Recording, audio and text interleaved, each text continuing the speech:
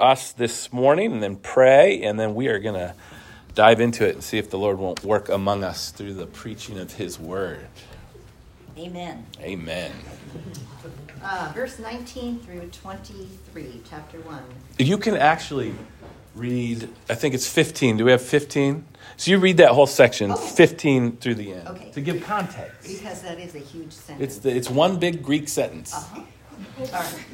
So, for this reason, because I have heard of your faith in the Lord Jesus and your love toward all the saints, I do not cease to give thanks for you, remembering you in my prayers, that the God of our Lord Jesus Christ, the Father of glory, may give you the spirit of wisdom and of revelation in the knowledge of him, having the eyes of your hearts enlightened, and you may know what the hope to which he has called you, what are the riches of his glorious inheritance in the saints, and what is the immeasurable greatness of his power toward us who believe, according to the working of his great might that he worked in Christ when he raised him from the dead and seated him at his right hand in the heavenly places, far above all rule and authority and power and dominion, and above every name that is named, not only in this age, but also in the one to come. And he put all things under his feet and gave him as head over all things to the church, which is the body, the fullness of him who fills all in all. Okay, let's pray. Lord, there is so much to say about you, about Jesus, about all you've done and all that you have given to us.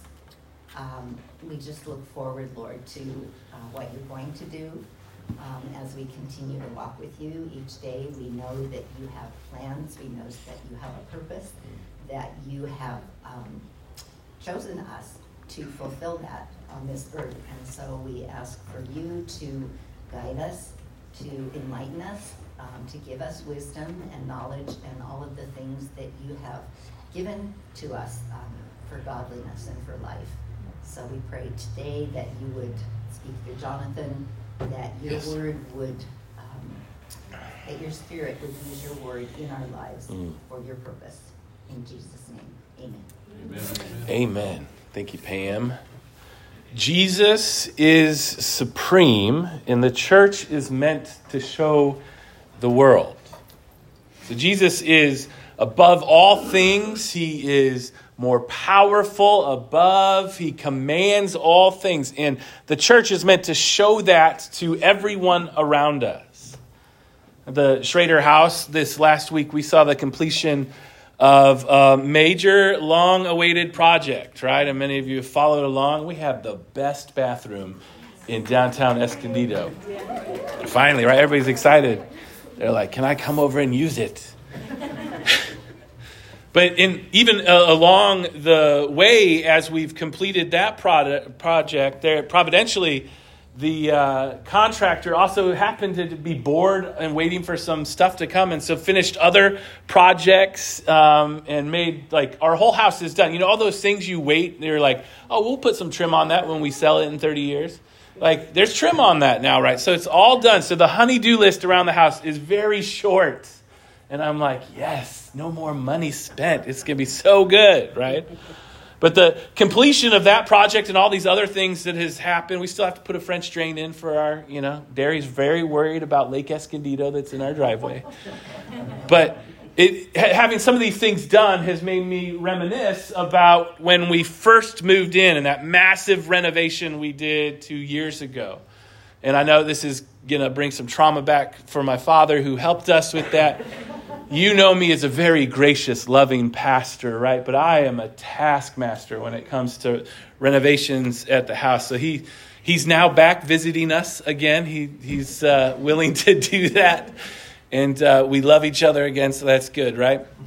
But he was there for this. So when we first got the house and we're renovating it, and some of you guys were around helping lift beams into the house, and most of you liked breaking stuff. But one thing that we broke along the way was not intentional, right? It's an old house. It happens to have 50-year-old wiring in it. And the work was being done in August. It was very hot, unseasonably hot for August, even for us. And we had this portable air conditioning unit that we decided to plug in to cool us down a little bit because we had to have our break time. We had to have some cool respite space to find ourselves in. And we plugged it in and it cooled for a little bit. But that old outlet that we plugged it into happened to be tied to an old wire that was to the new 200 amp, box, which is great. But that line could not handle the power required to power this air conditioner. And so it didn't just blow or trip a breaker or blow a fuse right in the box. It blew out the whole wire. And so the whole thing had to be corrected. It could not handle the power that was needed to finish the work. So we updated the connections. We put in some new wires and we're all set for now, we think. We're still that front half of the house. We don't plug a lot of things into it that need a lot of power. And we have a far better air conditioning situation, right? And I know a guy, if you need some air conditioning or heating stuff, your repairman can help you out. There's a manual sitting there. You get a promo. You come to church, you get a little small business promo. That's how we do it, right? But, yeah, you'll pay me later. Right? No, it's okay. But as I was getting nostalgic, thinking about all this work and how I think my body's finally recovered from the stress of doing all that labor, I couldn't help but see a connection to some of those things of our house and the church in our day, right? Because I think many have a power problem. And I think we're even prone to it and trying to pull power from old lines, or more often missing the power we are meant for and seeking other kinds of power to replace it. Or idolatry working in our minds and hearts even convinces us that our way is better than God's way, what he's declared to us that we should be about. In closing out Ephesians 1, we have, I think, what is a remedy and a presentation of the way that things are supposed to be in the church. And Paul has been praying that the church would be one that has vision, right? That sees the gloriousness of Christ and what it means for those that claim to be his, how life is to look in light of his power for us. So this morning, just from these few verses, I know Pam read the big chunk of them, but from 19 to 23, we see that Jesus is supreme and the church is meant to show the world that truth. So Paul here is praying that we would have knowledge of God given by the Spirit. It's not something that we can work up to. We need the Spirit of wisdom to grant it to us, along with a vision for the riches of his grace, for how he sees us, right? That we can value each other the same way he values us, and to recognize then his power toward all who believe. And all of it according to the working of his great might. This is what Paul desires for the church in Asia and desires for us by the work of the Spirit, inspiring him writing this letter. I think there's two key movements in these few verses for us this morning. It's just first that Christ is supreme and the church shows the world. So we start with Christ is supreme. And the image, I think, for this one is just the tomb. This is a garden tomb. Some of you have visited in Jerusalem, maybe, the garden tomb. But if that was really the tomb that Jesus was in, it is an empty tomb. Right? By his resurrection power, he did not remain in the tomb. And the greatness of God's power worked in Christ in two ways, Paul tells us in this prayer, through resurrection power and ascension power. Now, the stupendous power that Paul is describing can be glimpsed in the nuances of how he's describing power in the synonyms he's using in this text. Because first, power, the dunamis, is the word that we get dynamite, right, from, and is used over 100 times in the New Testament. It indicates this raw power or strength. Then it working, that energeia is from that's where we derive the word energy, right? It means inworking or inward propulsion of power. And then there's the word great that he uses here, is kratos, which means the ability to conquer. So it's like a authoritative thing. Like Caesar would conquer Cleopatra, or autocrat comes from that word as well. Then he also uses might, which is iphkos, which refers to physical force. here. And so all these graphic synonyms that he's using in this prayer for the church and this bouquet that he's presenting depict the awesome extent of God's power. I think sometimes we think, oh yeah, well sure, God's powerful. He created all things. He's over all things. But we don't fully grasp the depth of that reality of his power, that he worked by his great might in but the resurrection and ascension of Jesus. And Paul's told us we need the Spirit to enliven our hearts to see the creative power of God, that no one else, though, can bring life from death. And resurrection power that delivers us, that gives us faith.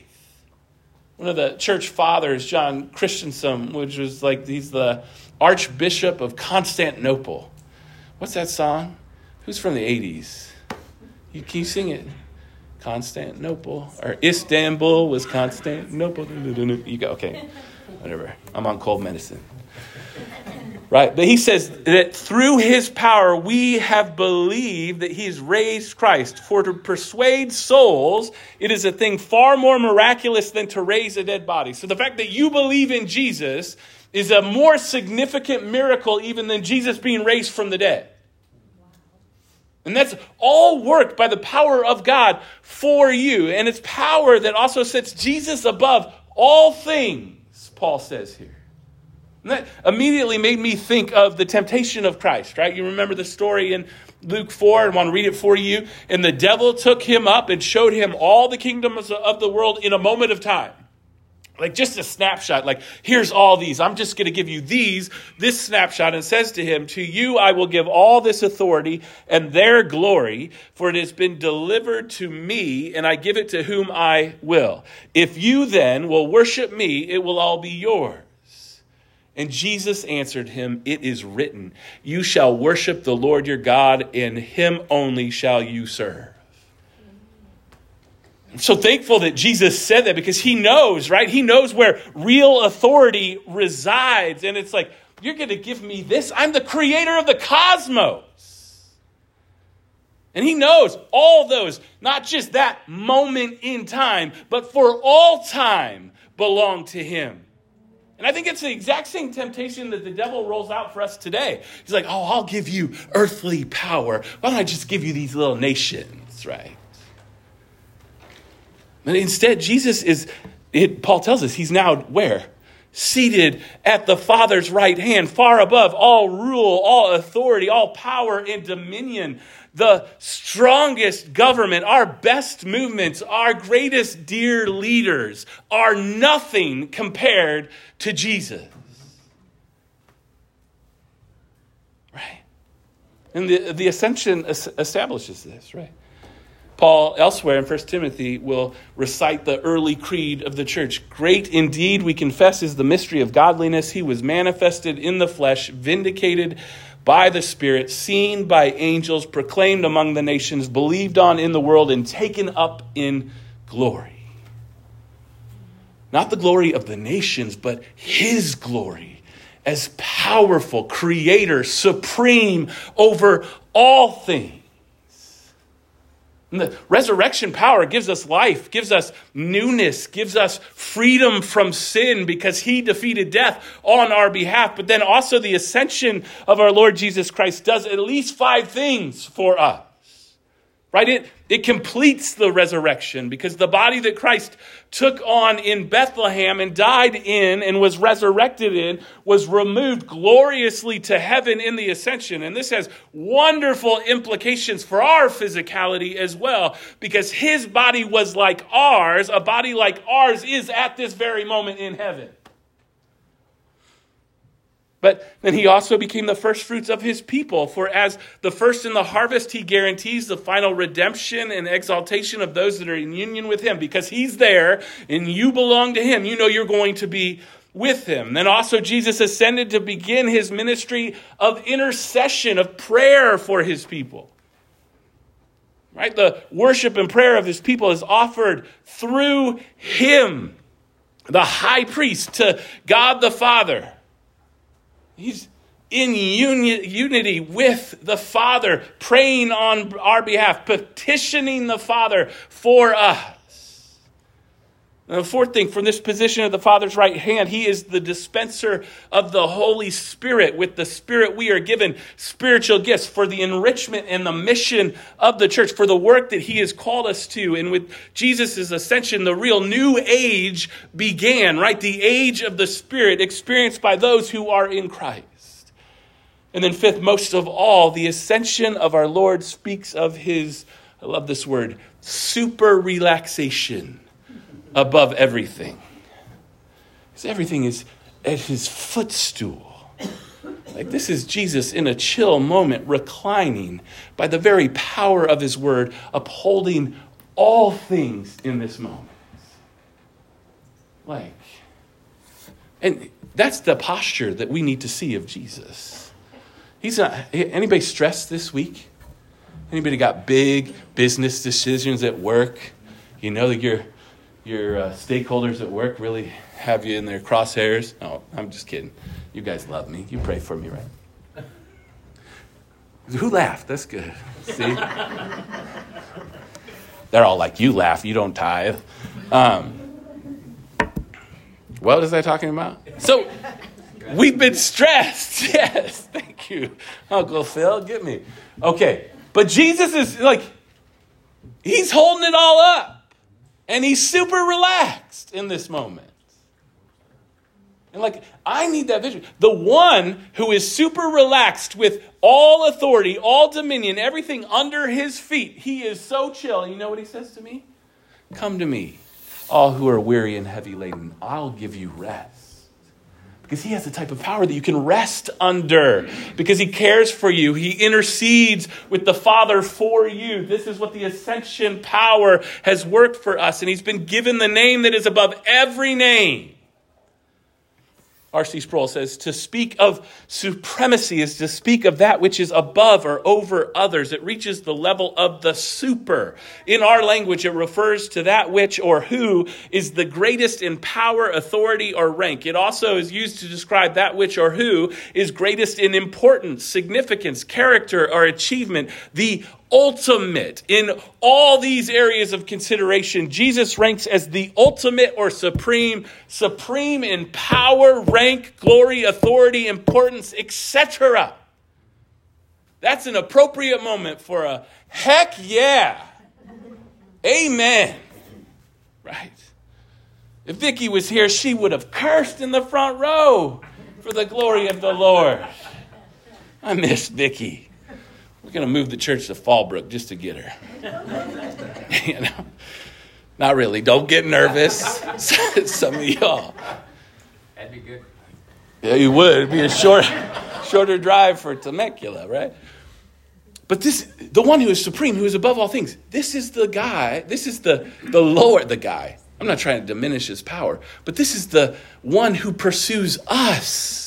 Who lives among us, who gives himself for us to create a new family, a kingdom of grace, a garden that is invading the world at this very moment, bringing beauty where there was once ashes and brokenness, where they said, you can count that neighborhood out. He says, I'm taking that neighborhood for my glory.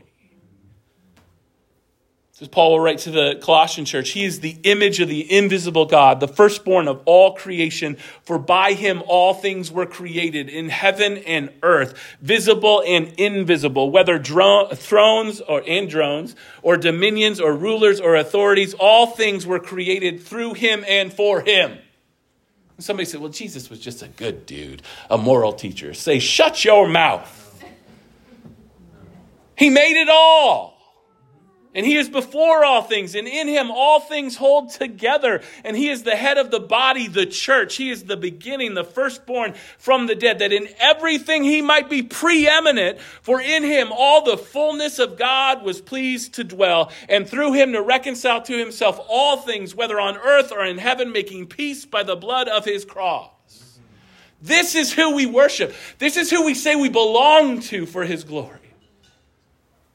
A dear friend, I don't know if I've mentioned this before in D.C., but we were talking, they're really worried because I became Reformed and, what does that mean? And who are you? And what kind of church do you want to be? And I said, I'm so thankful for the body of Christ that is very broad and people have different perspectives. But I do not want to hear preaching that tells me something I can do that I don't need Jesus for. And because I need this Jesus. I don't need somebody who just pats me on the back and gets me through a hard day. I need the one who is commanding all things and holding all things together in this very moment.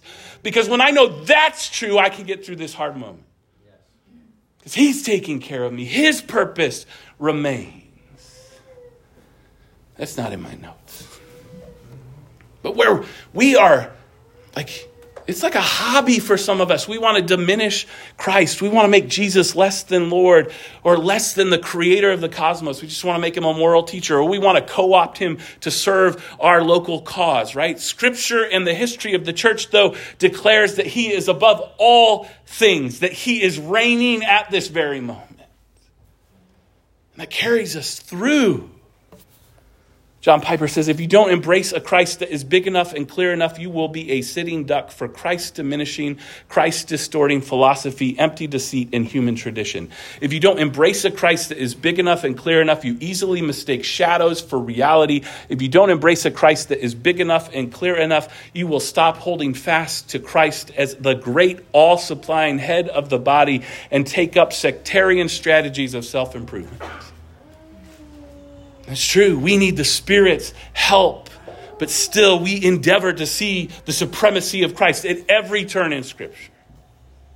We know Jesus Christ is our God. Jesus Christ is before all things. Jesus Christ created all that is not God. Jesus holds everything together, and he created everything to display the supremacy and glory of himself. And that's not egomania, it is love, because the apex of that glory is the glory of his grace toward us. It's the glory of Christ supplying everything his church needs to be holy and happy forever. It's the glory of triumphing over death and bringing in millions of believing sinners to everlasting life with him. And it's the glory of establishing a new heaven and a new earth of peace and reconciliation by the blood of his cross. I was about to dance. I'm telling you, I was meant to pastor a Black Pentecostal church. Come on, Jackie, help me. But the power exercised and realized, right? And this is how he works his power. You want to get a beeline on how power works? When you have it all, he gave up his life. He poured out his blood. He took the lower place for us. And the one with which we have communion is determined to expose this power, his supremacy, through the church. Because we are the fullness of Christ. I think we got a picture of some worshiping people. That's a church. It's not a U2 concert. I'm pretty confident, right? And he put all things under his feet and gave him as head over all things to the church, which is his body, the fullness of him who fills all in all. We are the fullness of Christ who fills all in all. The Father did this. It's his plan.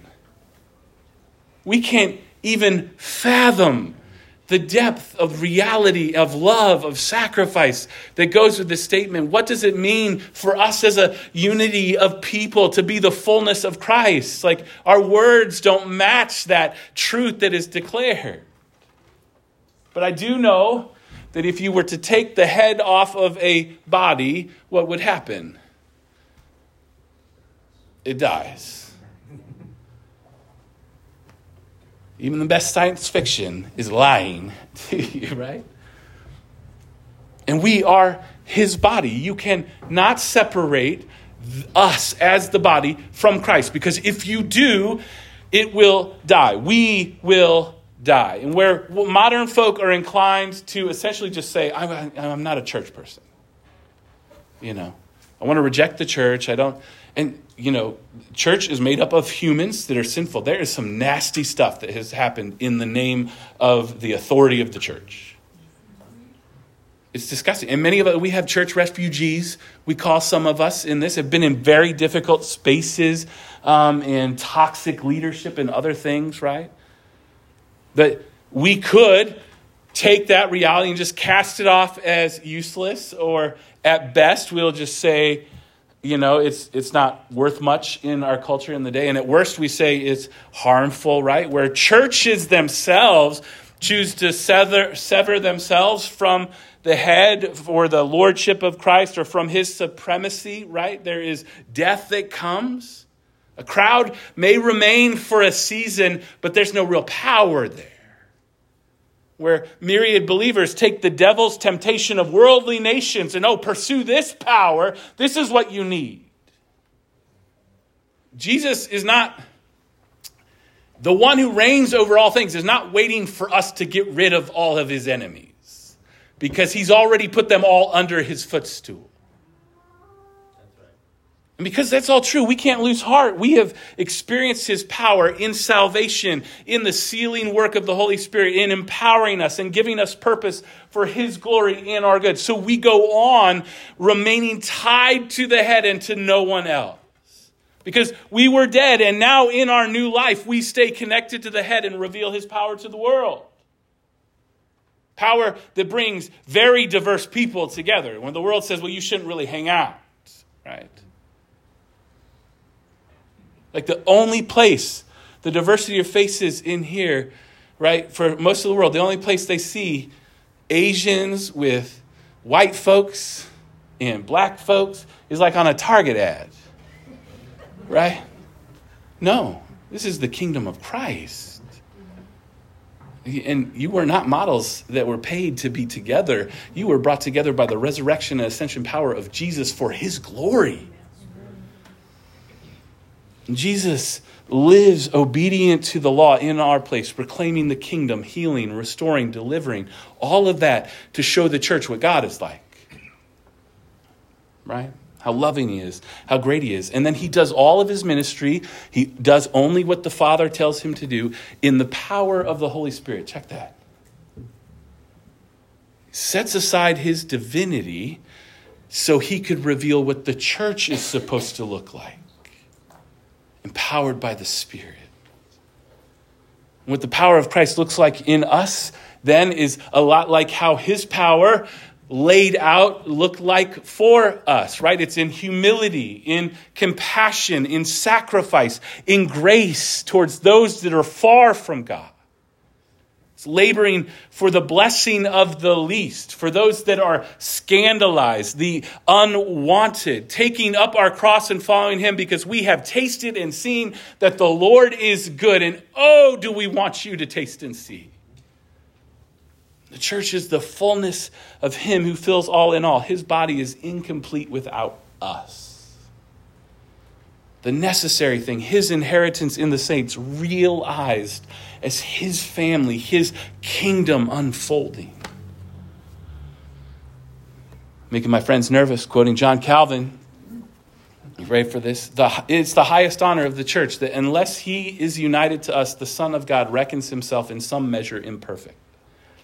And what an encouragement it is for us to hear that not until he has us as one with himself is he complete in all his parts, or does he wish to be regarded as whole. That's big.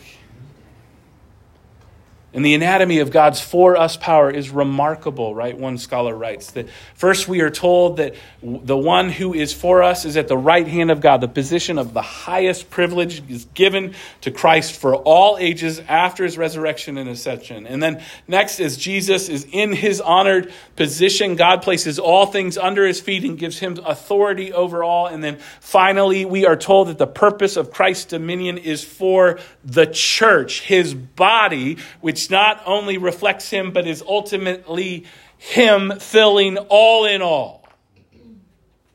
So together as the body, we hold each other up. We serve our neighbors. And dare I say, we wash some feet. Loving our enemies as Jesus loved us. Because he first loved us, we then go and live.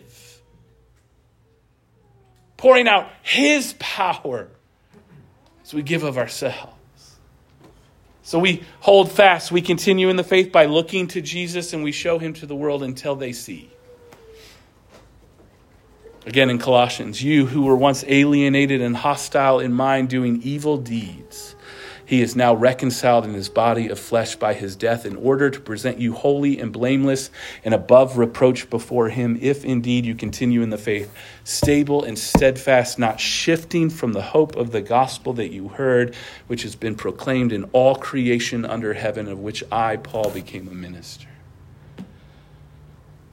And Ephesians goes on and tells us how Christ sustains the church, the work he does, right? He is the head. We've seen this today.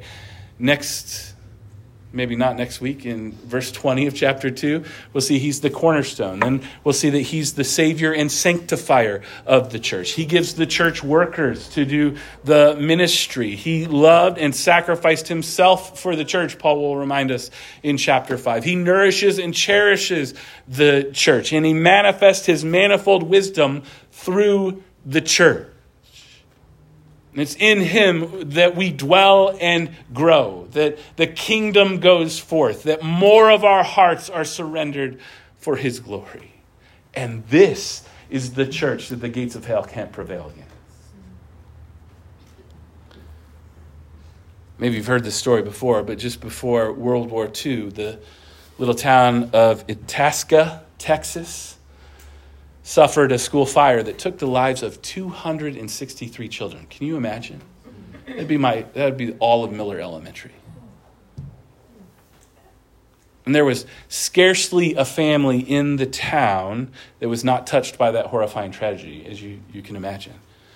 And during the war, Itasca remained without school facilities. But when the war ended, the town, like many others in North America, began to expand. And in fact, they built a new school that featured what they announced was the finest sprinkler system in the world. Right? And civic pride ran high. Honor students were selected to guide citizens and visitors on tours of the new facility to show them the finest, most advanced sprinkler system that technology could supply and money could buy. Because they weren't going to experience that same devastation that they had before. And never again would they be visited by such a tragedy. But with the post-war boom, the town continued to grow. And then 7 years after they built that school with the great sprinkler system, it was necessary to enlarge the school. And in adding a new wing, it was discovered during the construction that the sprinkler system had never actually been connected to the water supply. And what an incredible story that is. The folly strains our belief that here you're so proud of this thing, but it has no water. Yet alas, I think it's a parable of what happens in so many churches. There is untold power available, but so many never hook up to it. Their lives are impotent and shamefully useless. But that's not what the church is called to. The church is called to reveal this power of Christ to the world. So Reservoir Church, may we stay connected. May we, by the Spirit, have knowledge of him, vision of his grace, his love, and power toward us. Because as we run our eyes back up this text, we begin to understand why Paul prayed that the eyes of our hearts would be enlightened so that we might glimpse the immeasurable greatness of his power toward us, the power that brought about Jesus' resurrection, his ascension, his exaltation, displaying his lordship over all things. And seeing that reality, we must understand that because we are his body, because he loves us so much that he considers himself incomplete without us, the power is operable on our behalf right now. Oh, you're just a small church, Pastor. You only have one staff member. You're moving. You know, that's hard. You're going to have to set up again. You only got 70 people when they all show up and aren't sick. Have you heard of the power of Christ toward us that believe? Because there's only one thing necessary that Paul's praying for, and that's belief. So the question for us is, are we hooked up? And if not, we can be hooked up by saying in our heart, I see the power for us who believe it is resurrection and ascension and sovereign power over all things. And I believe it is for me because I am in his body, the fullness of him who fills all in all. Jesus is supreme, and the church is meant to show the world. So friends, see the supremacy of Christ at every turn. Don't surrender to lesser names. Believe in Jesus alone. And then see the church as vital. The rest of this letter is indicating to us how the church is to live in light of these truths that Paul is declaring. And we're meant for each other. And we're meant to then together give the world a glimpse of the power of Christ at work in us. And he says we can handle the fullness of his power. May it light up the night. And so from the day that we heard, we have not ceased to pray for you, asking that you will be filled with the knowledge of his will in all spiritual wisdom and understanding, so as to walk in a manner worthy of the Lord, fully pleasing to him, bearing fruit in every good work and increasing in the knowledge of God, being strengthened with all power according to his glorious might, for all endurance and patience with joy, giving thanks to the Father who has qualified you to share in the inheritance of the saints in light. He has delivered us from the domain of darkness and transferred us to the kingdom of his beloved Son, in whom we have redemption, the forgiveness of sins. It's power that carries us, that keeps us, and brings him glory as his kingdom goes forth. Will you pray with me? Jesus, we are, many of us, individual recipients of your power, your resurrection power, and the gift of salvation, of faith in you. But we see in your word today that power is meant for the church to experience together, not only or merely as individuals, but as a family reclaimed, reshaped into your kingdom going forward.